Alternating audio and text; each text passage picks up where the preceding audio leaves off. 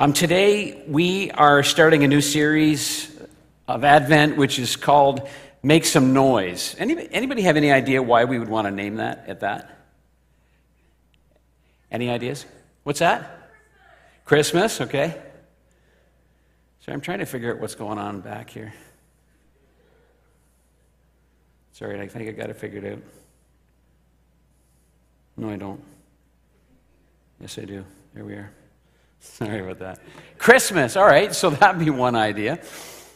It is church, and we're thinking about who this time of year? Other than Santa. Jesus, that's right. So we're getting pretty excited about that. Make some noise about this very important fact that Jesus came. Today's title is Why All the Hype? And when we think of Advent, it is both a culmination and a commencement of all things. God, from the time of creation, spoke about the time when there would be someone that would come and save the people from their sin. So right from the very beginning, that was spoken of. So there was this anticipation that something was going to happen that was going to be marvelous, that was going to be miraculous. And then when we think of the actual season over 2,000 years ago, when Christ actually came, we see that as the commencement of something starting that has not been squelched all of these years. Jesus is the long-awaited Savior and Messiah who is predicted from the beginning of time. Advent is the commencement of a new age brought in by Jesus Christ himself. There's something that is exciting, that's worth shouting about, something that is worth putting a little bit of hype into as we think about Jesus Christ coming. This time of year should be opportunity for us to take a moment and reflect on what does Christ mean to you personally. For some of you, while you bake your cookies, while you make things in your workshop, while you just pause and write cards, what are the things that you're thankful for, particularly this Christmas season, but particularly, more specifically, how does Christ intercept at this crossroad right now in 2023? We think about Advent when Christ came into the world. We know that the times that they were facing at that aren't that much different than what we're facing today. Political unrest, wars and rumors of wars. Things are quite similar. Advent is a multi-tiered expectation of Christ's coming. The first coming was Christ's earthly mission to seek and to save the lost. The second is the work of Christ by his Spirit among us. Christ said, I know that I must go, but if I go, I just want you to know that I'm going to send the Comforter. I'm going to send the Holy Spirit that'll be with you. And so we're living in that age where when Christ came, but his Holy Spirit is with us. And then there is the advent of him coming again. It used to be when I was just young in ministry, which was really about 40 years ago. I know it doesn't look like that, but 40 years ago, when we first started, there was like a thief in the night. There was a whole bunch of videos and shows and films that really talked about you need to be prepared because Christ could come back at any moment. I think we've lost a little bit of that. Christ could come today. Are you ready? He came, he lived among us, sent the Holy Spirit to be with us. The scriptures tell us he's coming again. That's what Advent is about. Advent isn't in the Bible, just so you know. If you go looking for that, you're not going to find it. That's what the church decided, along with Lent, as vehicles, instruments to help us to really focus on the particular time, Advent, the coming of Christ. Advent is this moment when we take to come and be fully consciously before Christ. So hopefully during the season you have opportunity to do that. How do we turn our day into Advent anticipation? How do we do that? How many of you like parties? Anybody like parties here? Okay, I know these you guys those are the people. I love parties. Seriously, I do. But the problem is that I don't always do well at organizing it. So you ask my wife, I'd be for a party as often as I could get one at our house. But then there is the organizing of that. What are some of the things that you have to do? You have to decide what is being celebrated, who's going to host the party, how do you get it all ready, what's the reason for the celebration, what and where, how many people will be coming. There needs to be a guest list. Who are you inviting?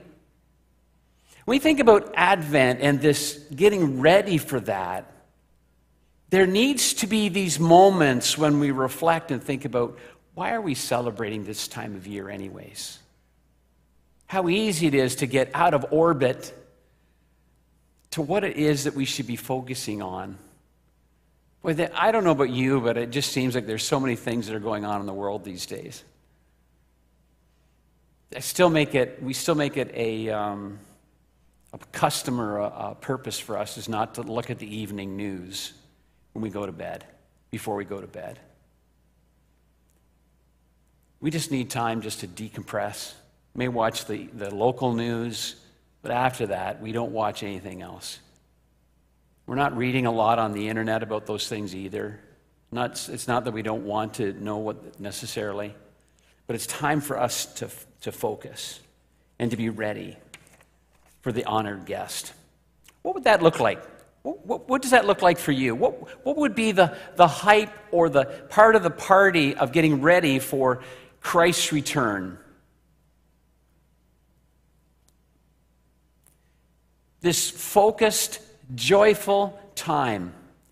This Advent, we will be focusing together as a church on passages of Scripture that are filled with the joyful noise of our preparation for the coming of Christ.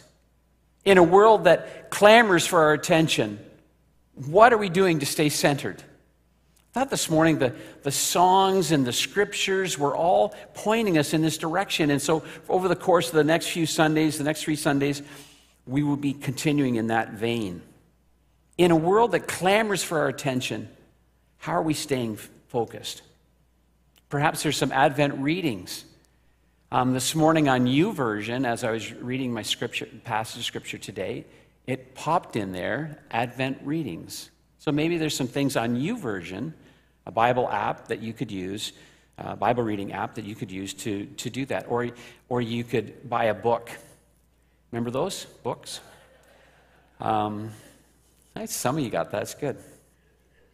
But there's some readings, perhaps, that would help you to focus. Or read the passages of Scripture again. The passage of Scripture about the birth of Christ, the prophets that speak about His coming. And I pray for you that you would pray to be challenged this particular season, that Christ would reveal Himself again, afresh and anew in your heart and in your life. As we start this Advent series, we acknowledge that Christmas Day is not far from us. Not very far at all. And in the midst of this bustling season, we quiet our hearts. We just sort of pull the RPMs down a little bit. May this be a place where you can just come and just sort of huddle in and just hear what it is that God wants to say to you. Through the emotional writings of the Psalms, there are many things to ponder, like Thanksgiving and salvation history. There's lament and there's trust as you read through the Psalms. And every day I read a psalm. Sometimes it's 2 psalms, but constantly reading through the Psalms throughout the whole year. And today we praise. Psalm 100 is what we're looking at today. So if you have your Bible, you can turn it there. As we move through this, we have the passages going to come up verse by verse, and we're going to take a look at it. Psalm 100 begins, make a joyful noise in preparation for the coming of God. Psalm 100 is a short and well-known psalm. It's one of thanksgiving, both praise and thanksgiving. In Hebrew, the complete book of Psalms is entitled Praise. Even when we're lamenting and pondering the harsh realities of life and all the things that are clamoring around us, if we are humbling ourselves before God, there can be this moment of praise even in the midst of that. As you look at the Psalms, instead of using rhyme and meter as in Western poetry, Hebrew poetry uses a construction of parallelism, often stating a thought and then repeating it in a different way. Just like we would sometimes with our kids. You know, we sit down, we get down on like this, and we just sort of look them in the eyes and just look at me. So I want you to do this, Johnny. And so what did I say? I want you to remember, because I want you to do this. The psalmist, not in a childlike way, but in a learning way, says it one way and then says it another way so we can understand it. This hymn calls us to give thanks and celebrate, and then again he says, what does he say? Give thanks and celebrate. We have something awesome to celebrate, and that is the coming of Christ and the fact that he's coming again. That is something for us to look forward to. Psalm 100, verses 1 to 2, make a joyful shout to the Lord, all you lands. Serve the Lord with gladness. Come before his presence with singing. As you'll note, there's no room here for timidity. The psalm starts with a joyful shout like one would do for the arrival of a king. It would be like the shout that you would give when someone scores a goal. It is something that you just have to get out. It's something that you're excited about. It's something that speaks of happiness. It's like all inhibitions are set aside. It's like you're happy to be there, actually, and you just have to get it out. This hymn of praise was often sung during a religious festival. So they would sing this. They would recite this as they remembered. We come together for Advent, we remember, and we look forward to the coming again of Christ. His coming and his coming again. We don't forget that. So when life gets hard, life becomes difficult, we remember that Christ came into our world to heal and to save. And one day, Christ is coming again to take us to be with him. Charles Spurgeon writes, O happy God should be worshipped by a happy people. A cheerful spirit is in keeping with his nature. We enter the presence of our great King and we sing. Verse 3 of Psalm 100 says this, know that the Lord, he is God. It is he who made us and not we ourselves. We are the people and the sheep of his pasture. This word know is experiential. It's not something that we do from afar. Oh, I know so-and-so. No, it's I really know. I really know him. And the only way that you really get to know God is to spend time with him. It says, I know. To acknowledge that Israel's covenant, Jehovah, is the only true God.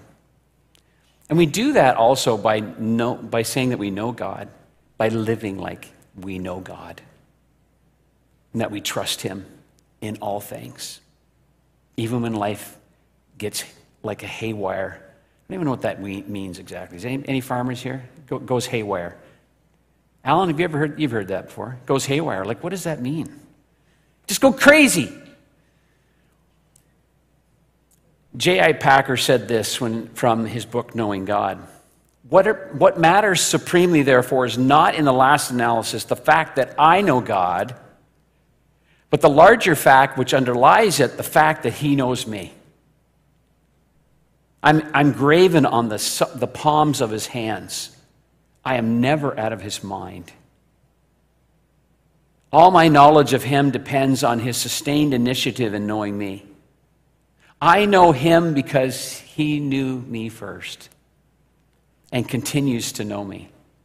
Just think about that for a moment. That to me is a grand thought.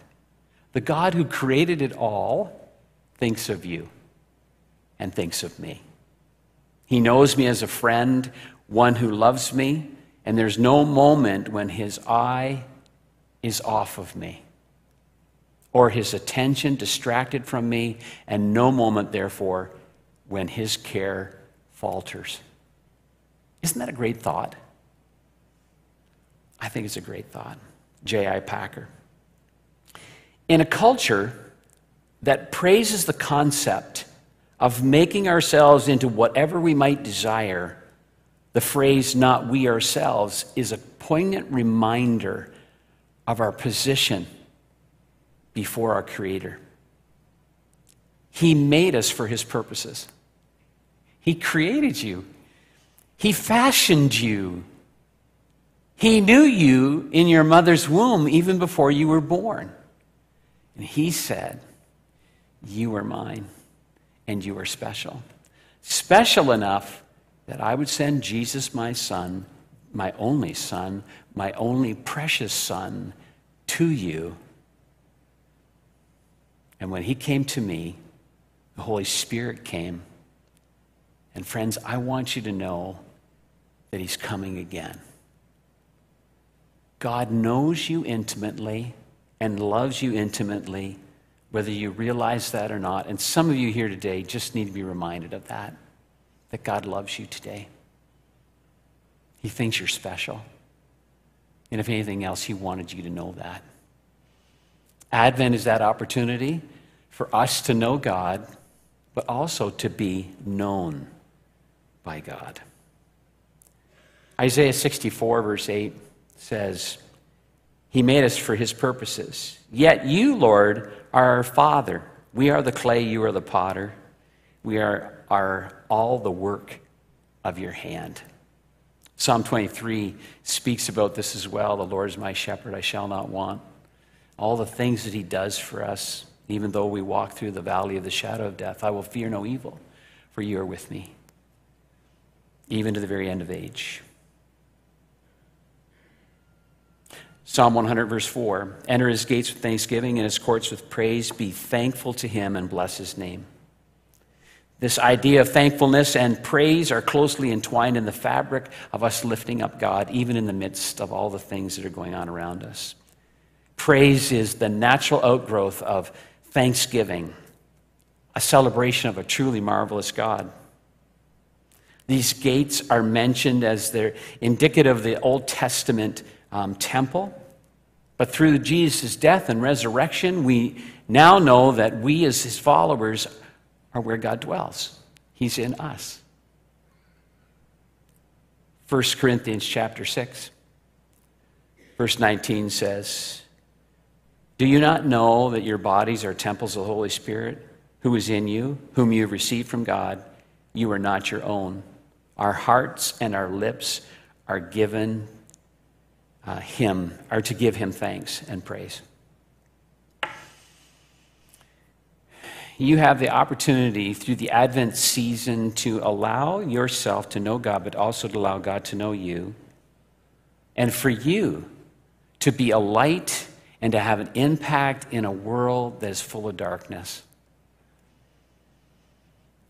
You have the opportunity of being that light to impact the world. I think it's so cool. If I could say that, it's such a great opportunity for us as a church coming up on Tuesday evening for us to be part of this service that Tubman Funeral Home and Matt, one of our congregants here, has put together for us to be able to gather the community and for us to talk about Jesus being the light of the world in a world that's full of darkness, even in the midst of our grief and going through grief, to come and to be cared for by a God who loves us. So I'm so excited about the opportunity that we have to come around our community this Tuesday. And so I'd love it if you're able to come and just to be supportive of people that'll be here that just need to be cared for and to be loved. Psalm 100, verse 5. For the Lord is good, his mercy is everlasting, and his truth endures through all generations. That means our generation. That means today. That means your kids' generation and beyond. It means the ones that are not here yet. It means forever. What an amazing concept. See, Advent is so much bigger than just, because I know that you guys just came and lit the candle. We so appreciate you did just a wonderful job. Advent is so much more than lighting a candle. It's so much more than eating the chocolates, but I got to tell you, I don't know what your calendar says, but Christmas is in 4 days. I don't know, but I may have got a little out of sequence, I'm not sure. But there's something some of you are just getting that, some of you will get that when you get home, and email me if you don't know what that means exactly online. There's something exciting about Christmas as we prepare ourselves for that. Every day is a day to wave our hands and to make a joyful noise before our God. For we are his children, and that is worth celebrating far more than the treasures that one might find under a tree. At the beginning of this Advent season, we give thanks and we celebrate who God is, how he delivered us, and that is his faithful word to us, that he will continue to deliver us into the future. And whether there's loss or anxiety or anything else that beckons you to draw inward with despair this season, I would encourage you, even in those moments, there are moments for you just to settle into that and to allow that to overwhelm you. But there's moments also where it's okay for you to go turn on some worship and turn on some praise music and to lift and to shout to God the victory that he has already won. Remember that God is the creator. His plans are perfect. And he deserves our praise even in the midst of our challenging life. God didn't come the way the world had expected him, and I highly doubt that he will come the way that we plan this year. I'm encouraging you to be open to God revealing himself to you in ways that you don't even know and I don't even know, but to be open to that this season. I'm encouraging you this season to open yourselves to all that God would have for you. Let's pray.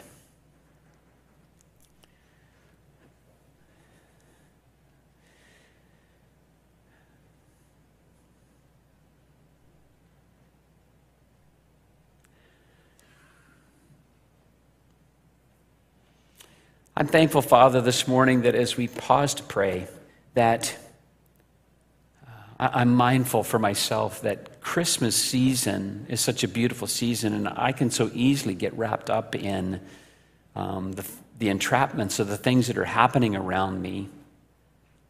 But I pray, like everyone else this morning, that you just help me to focus on the coming of Christ and what he means for me, what he means for our church, what he means for this community, what he means for our country, what he means for this world. Thank you for coming. We praise your name for all that you are to us. And may your name be praised because you're worthy of that this morning. Amen.